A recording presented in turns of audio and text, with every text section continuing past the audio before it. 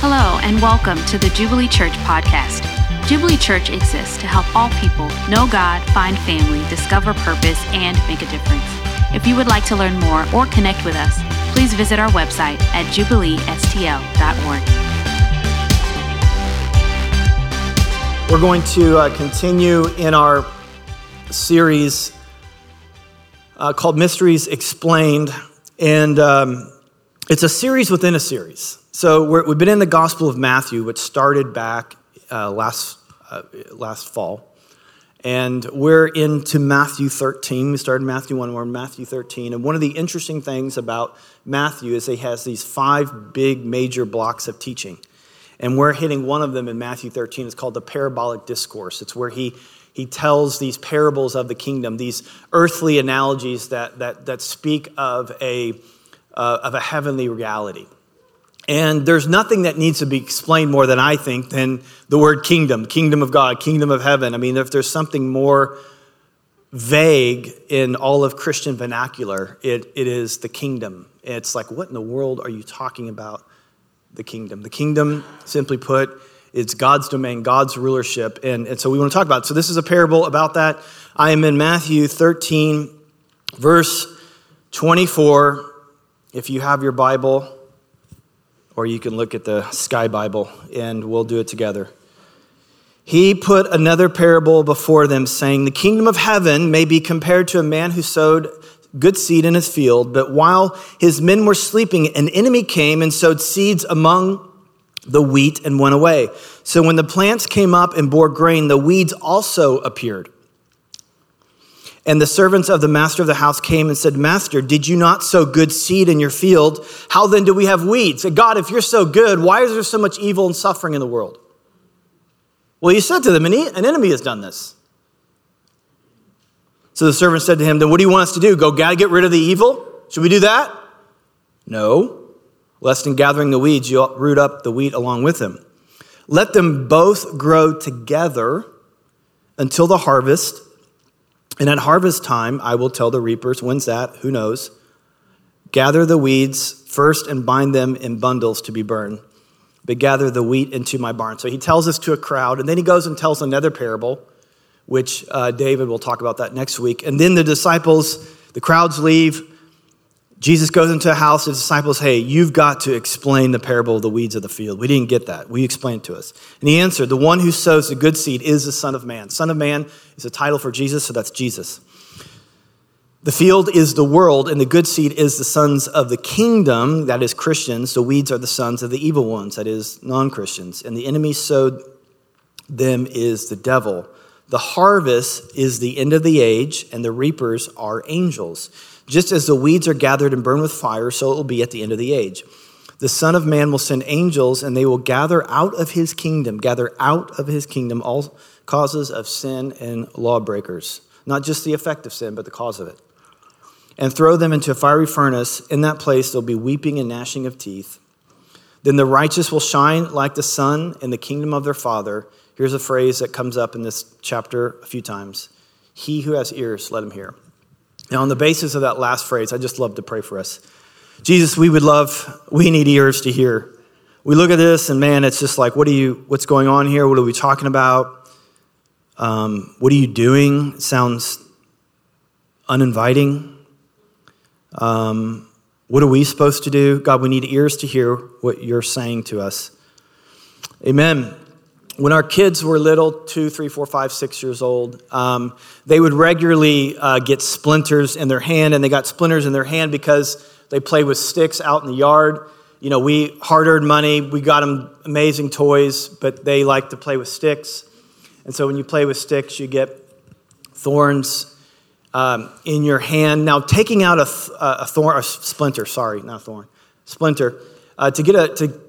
taking a splinter out of it as an adult is an unpleasant experience. But when you're a kid, it's absolutely frightening. I mean, it's like, oh my, here come the tweezers. Like, everyone run and hide. And at the time we lived down in the city, we lived down in the Southampton neighborhood. And it's a spring day, something like that. And there's people always walking by, windows are open. And I can just imagine being one of these people walking by our house and they hear, "Dad, stop it, you're hurting me." And there's a lot of things going on in that person's mind because they're, one, depending on their presupposition about dads, they may have some thoughts about what's going on in that house. Like, I don't like that house. I'm going to stay away from that guy. I'm going to stay away from that family. Or maybe actually I'll call the police and get him removed, something. But they don't know the context. They don't know the whole story. They don't know that actually when I take this splinter out, how much relief is going to come. And actually how much really they're going to be grateful about what I did. All they know is it sounds painful and scary. And they totally heard that out of context. I just read to you a story out of context. Out of the context of the big narrative of the Bible. I mean, there's words in there like fiery furnace and weeping and gnashing of teeth. And depending on your presupposition about who God is and your narrative of Christianity, you might, that sounds harsh, maybe horrified. Many are horrified. But what if you were just like if you were to come in at my house and see the whole scene and see how we actually treat our kids and what our family is like and how much joy and relief came because I did what I did and how much grace and mercy was involved, you would have a different story. And what I want to do today, and actually what I would invite you to do big picture, is I want you to come in and hear the context of what's happening here.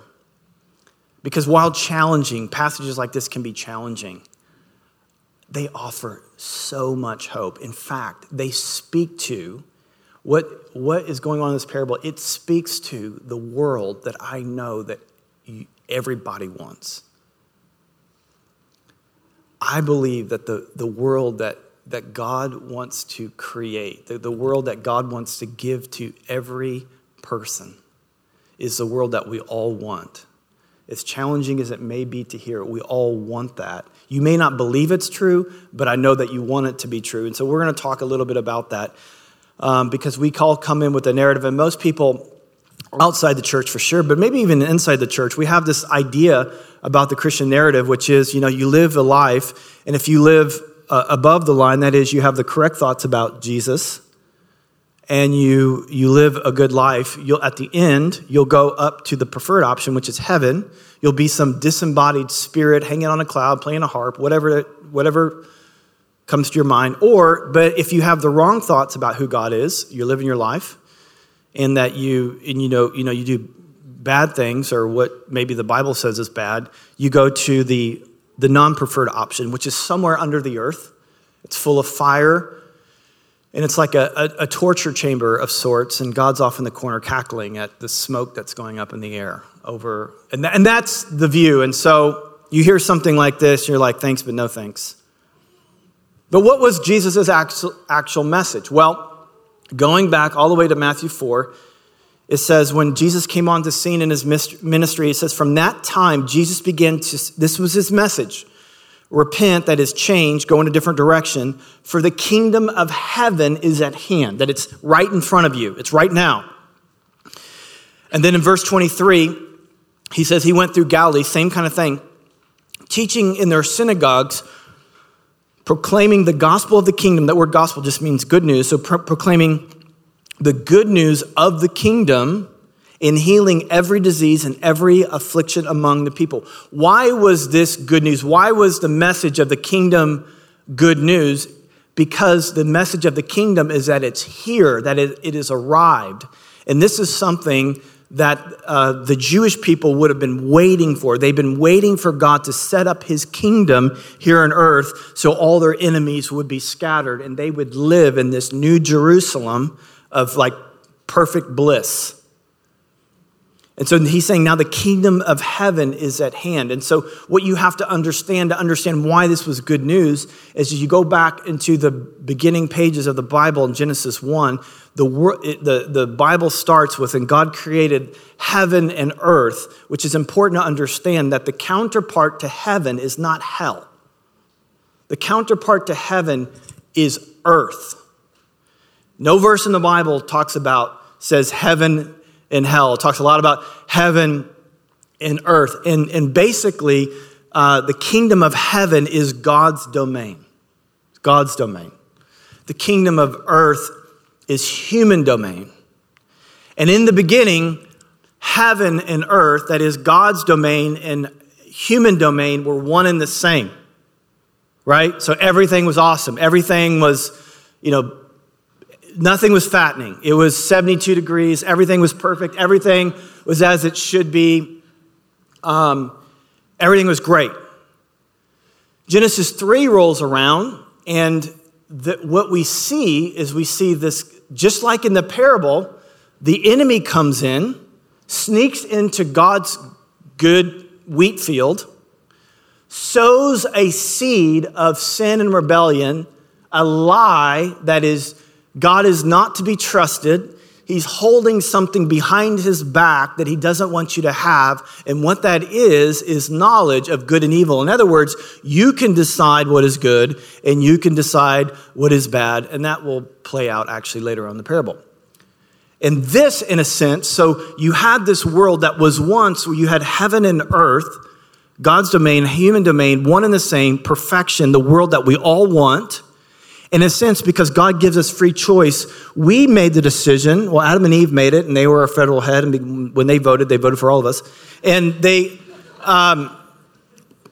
in a sense, they wanted to push away God's presence. We don't need God. We can be our own God. We don't need what God has. We can make this for ourselves. So we pushed God's presence away. And now there's this separation from heaven and earth that fractured our soul, and it fractured human. That's why it's why people aren't nice. It's why politics are everywhere. It's why there's disease and death and tornadoes and all the things that we'd say is bad about the world is a result of that fracture. Now, the good news is, as according to, you can read this later, Ephesians 1, 7 through 10, it's not that Jesus is we're just going to go up to heaven one day or go, down to hell one day. It's that what God is really wanting to do, he's wanting to unite heaven and earth. He's wanting to bring it back. He's wanting to bring the domain of God is going to be synonymous with the domain of humans.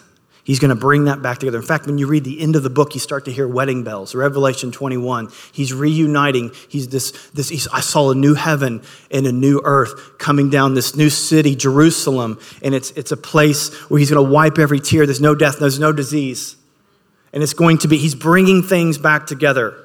He's uniting heaven. The kingdom of heaven, the domain of God and the domain of humanity is going to be one and the same. And he's going to push back evil. He's going to push back the hell that we brought on earth, and he's going to put it somewhere else. We're going to get to that in the end. Don't get too excited. So he's going to push all this stuff back. So God's not content with this separation, and so he explains to this. He says, okay, the kingdom of heaven is now. Right? So hey, this is good news. I've got good news. This thing that you've been waiting for, God's domain to come to earth. Yeah, we've been praying, our Father who art in heaven, hallowed be thy name, thy kingdom come, thy will be done on earth as in heaven. We've been praying for this. It's here. Why are all these weeds here? Why is there evil in the world?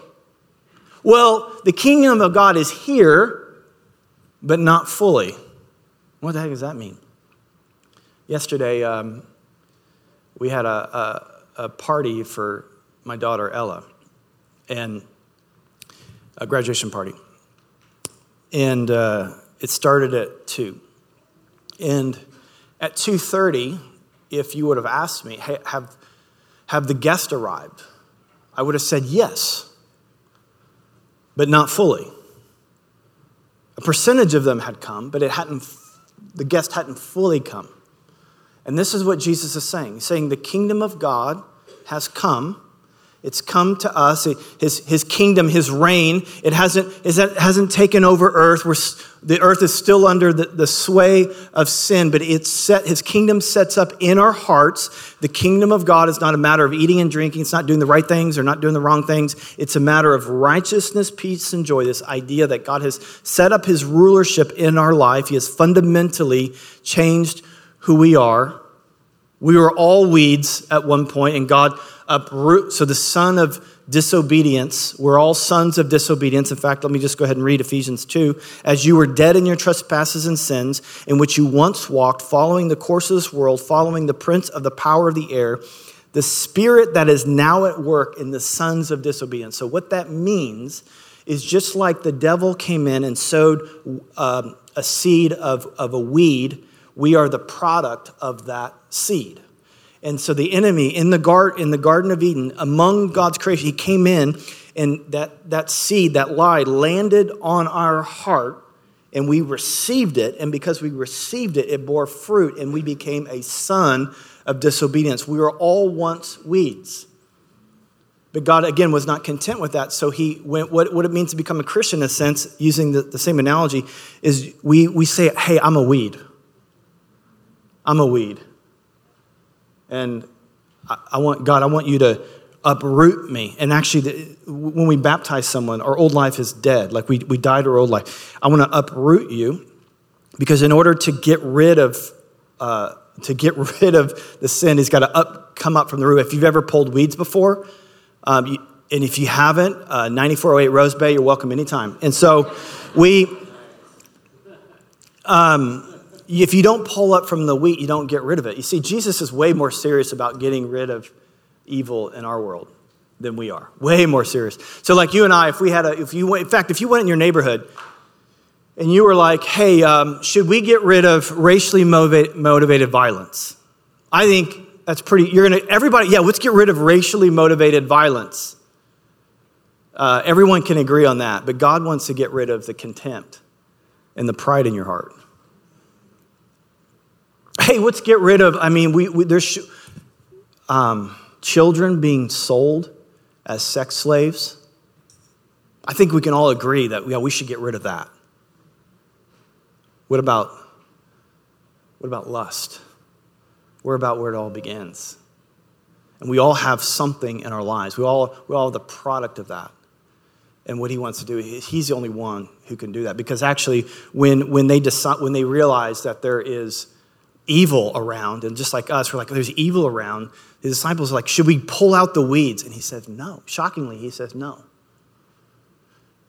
He says, don't do that, lest you pull up the wheat as well. And one of the things he's saying is that you and I are not very good at distinguishing between what is a wheat and what is a weed. In fact, there are weeds among us. Do I know who they are? No, I don't even spook anyone, but I don't know. We don't, because you know why? Let me show you, actually this will help. Let me show you a picture. Jesus was talking about a very specific kind of weed. In fact, some of your translations say the parable of the wheat and the tares. That is a wheat and that is a weed. What's the other picture? You have the other? So you can't really tell until it grows up and it produces fruit. Looks the same. You're sitting in the same chairs, singing the same songs, going through the same motion. Externally, it all looks the same. We don't know what's going on in the heart. You might say, I don't really have that impulse to want to serve. I don't really have that impulse to want to give. I have this impulse. I'm dominated by this impulse to prefer myself over God and others.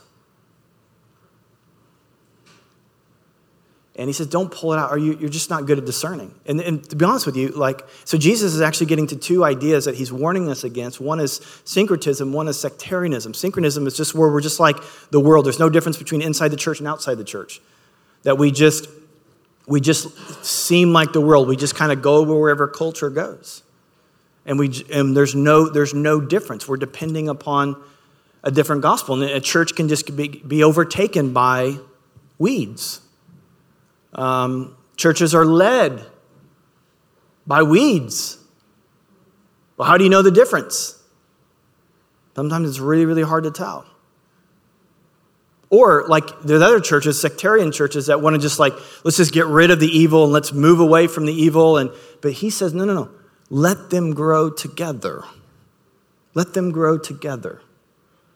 Like just not remove, let's get rid of the baddies. Like, well, one, you may get a weed or two, but you're actually probably going to do more damage to the wheat. We see that.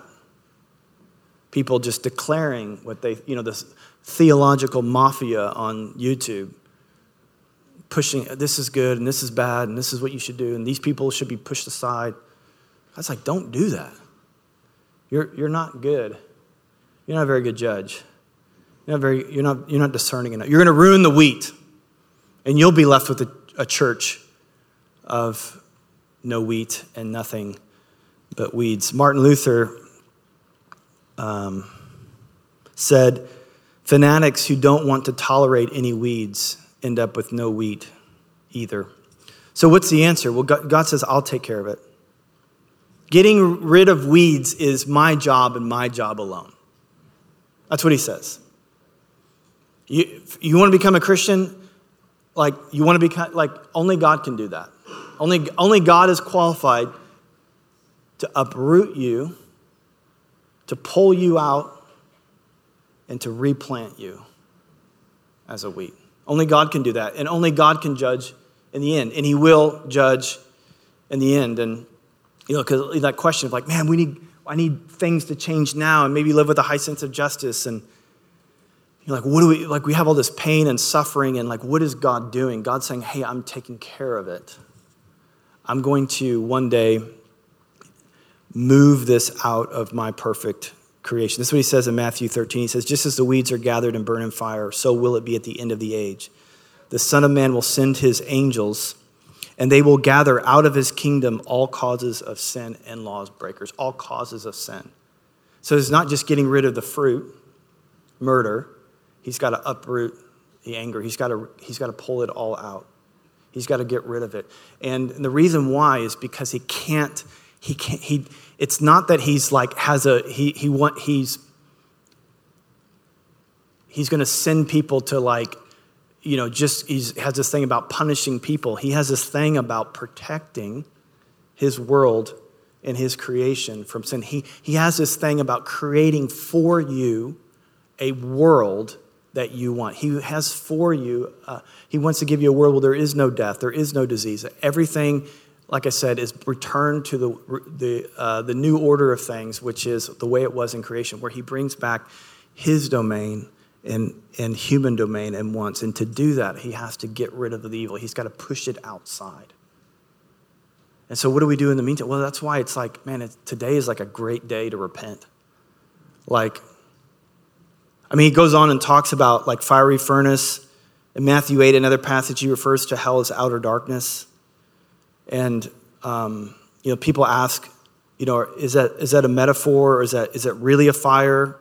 Well, I think it's a metaphor because you can't have fire and outer darkness, right? Like if it's dark, if it's utterly dark, there can't be a fire there because fire brings light. But what he's trying to communicate, he's just trying to communicate quite simply, this is not a good place. You don't want to go there. But it's not just a place, but it's just like the kingdom of heaven is now, but not fully. Hell is now, but not fully.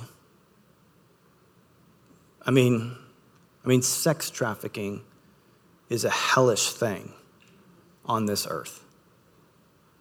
And racially motivated violence is a hellish thing on this earth. And you and I are not good at knowing where that comes from because we'll come up with all kinds of reasons and all kinds of ideas. God knows, and he will remove it. He won't just remove the fruit of it. He'll pull it out by its root.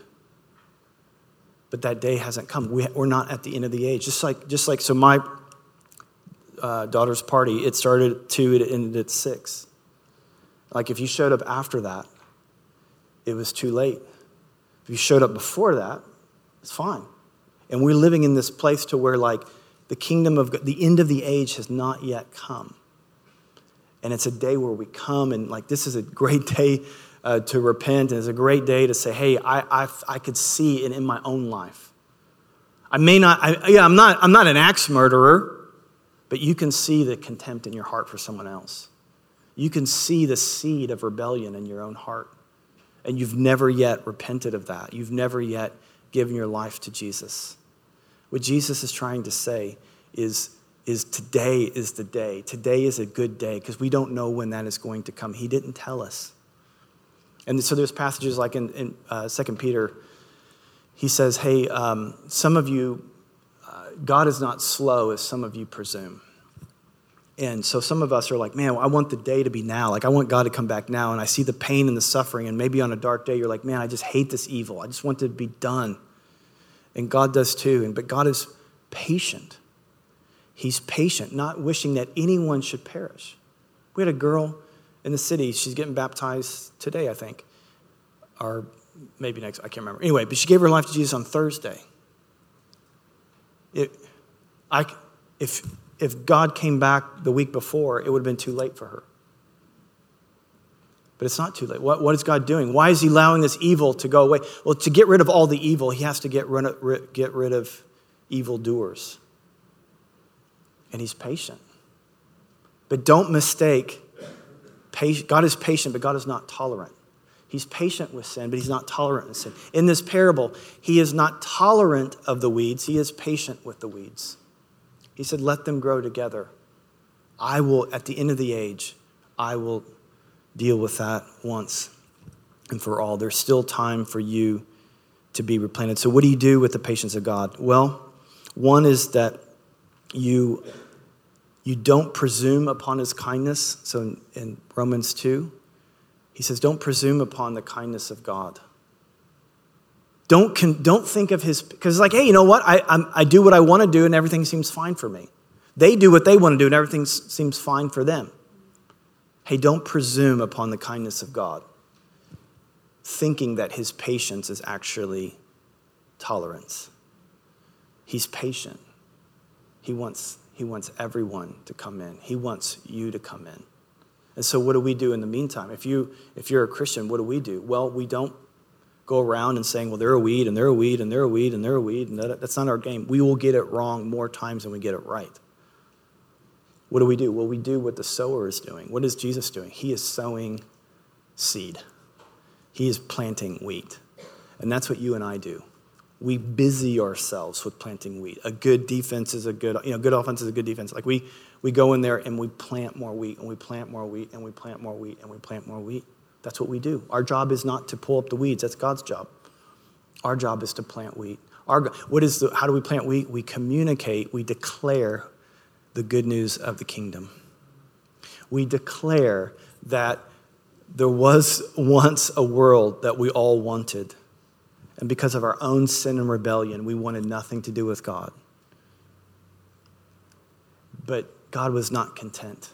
Like a loving father, we were rebellious teenagers that just ran away from home. He was not content with that. And he sent his own son.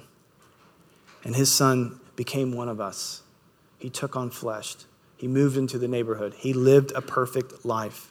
And then he died on a cross. He died on a cross for you and I. You see, even in that, like his miracles, everything that Jesus did when it says he declared the kingdom and he demonstrated the kingdom, they were all meant to restore. Like you and I, like maybe if we had God's power, we'd be like a marvel. I'm going to do loops around the Sea of Galilee or something. Like he never did that. He never just demonstrated his raw power. Everything he did was to restore the way things. So that blind eye, I'm going to restore it back to the way it's supposed to be. His miracles were not a suspension of the natural order. They were a restoration of the natural order. And he came and he demonstrated that withered hand, I'm going to make it whole. That diseased skin, I'm going to make it whole. That dead body, I'm going to raise up. And even the night before he went to the cross, he had another opportunity to display his raw power. He knew he was getting ready to die. And he has this discussion about authority. He says, I could call down a legion of angels right now and end all of this. But he didn't do it because that wasn't a part of the restoration plan. He gave himself over to death because he is about restoring the world that we all want. He is about taking that splinter out of your hand. He's about taking that splinter out of this world, removing it. What is hell all about? It's him removing the splinter from this world and putting it aside. And he invites anyone who would repent to come in and be a part of his new creation, where heaven and earth are once again reunited. And he wants you to be a part. And he wants those of us who are a part to sow as much seed as we possibly can, declaring the good news of the kingdom, that there is one who knows you and loves you, died for you, and he wants the world that you want deep in your heart, and he's the only one who offers it. If you'll receive him. Why don't you stand with me?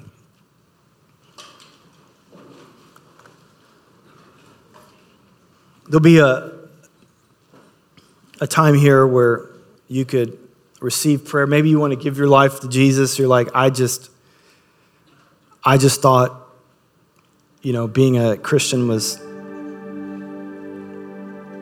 playing the externals. And it's easy to get confused because it's kind of like, well, if it's about living a good life, this is a good life, and that's a good life, and that's a good life.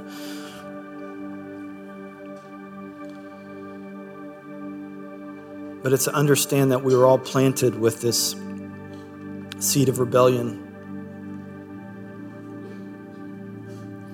And it maybe you've been confused because, the fruit in your life isn't that bad. Like you're not an axe murderer, so you're okay.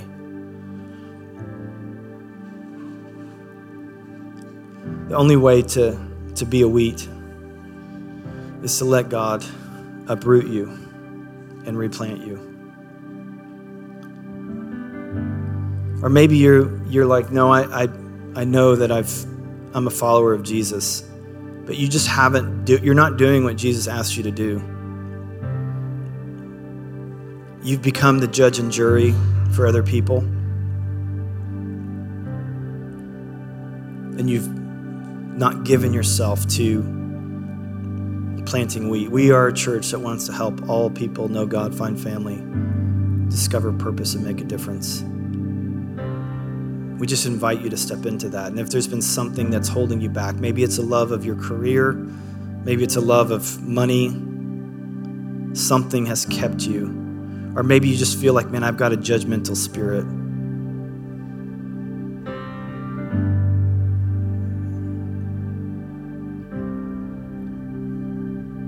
Jesus, we just thank you for doing what we could never do on our own. We just thank you for your patience and kindness to us, that you desire that none perish, but all be a part of your new creation.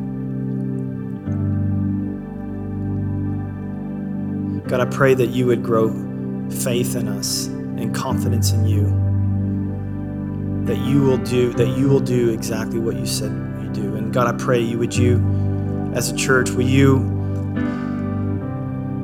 your grace and mercy fall upon us, God, and change us of any judgmental attitude, and just give us grace for other people. Give us new passion, desire to be those that sow the seeds of wheat in this city and throughout the world.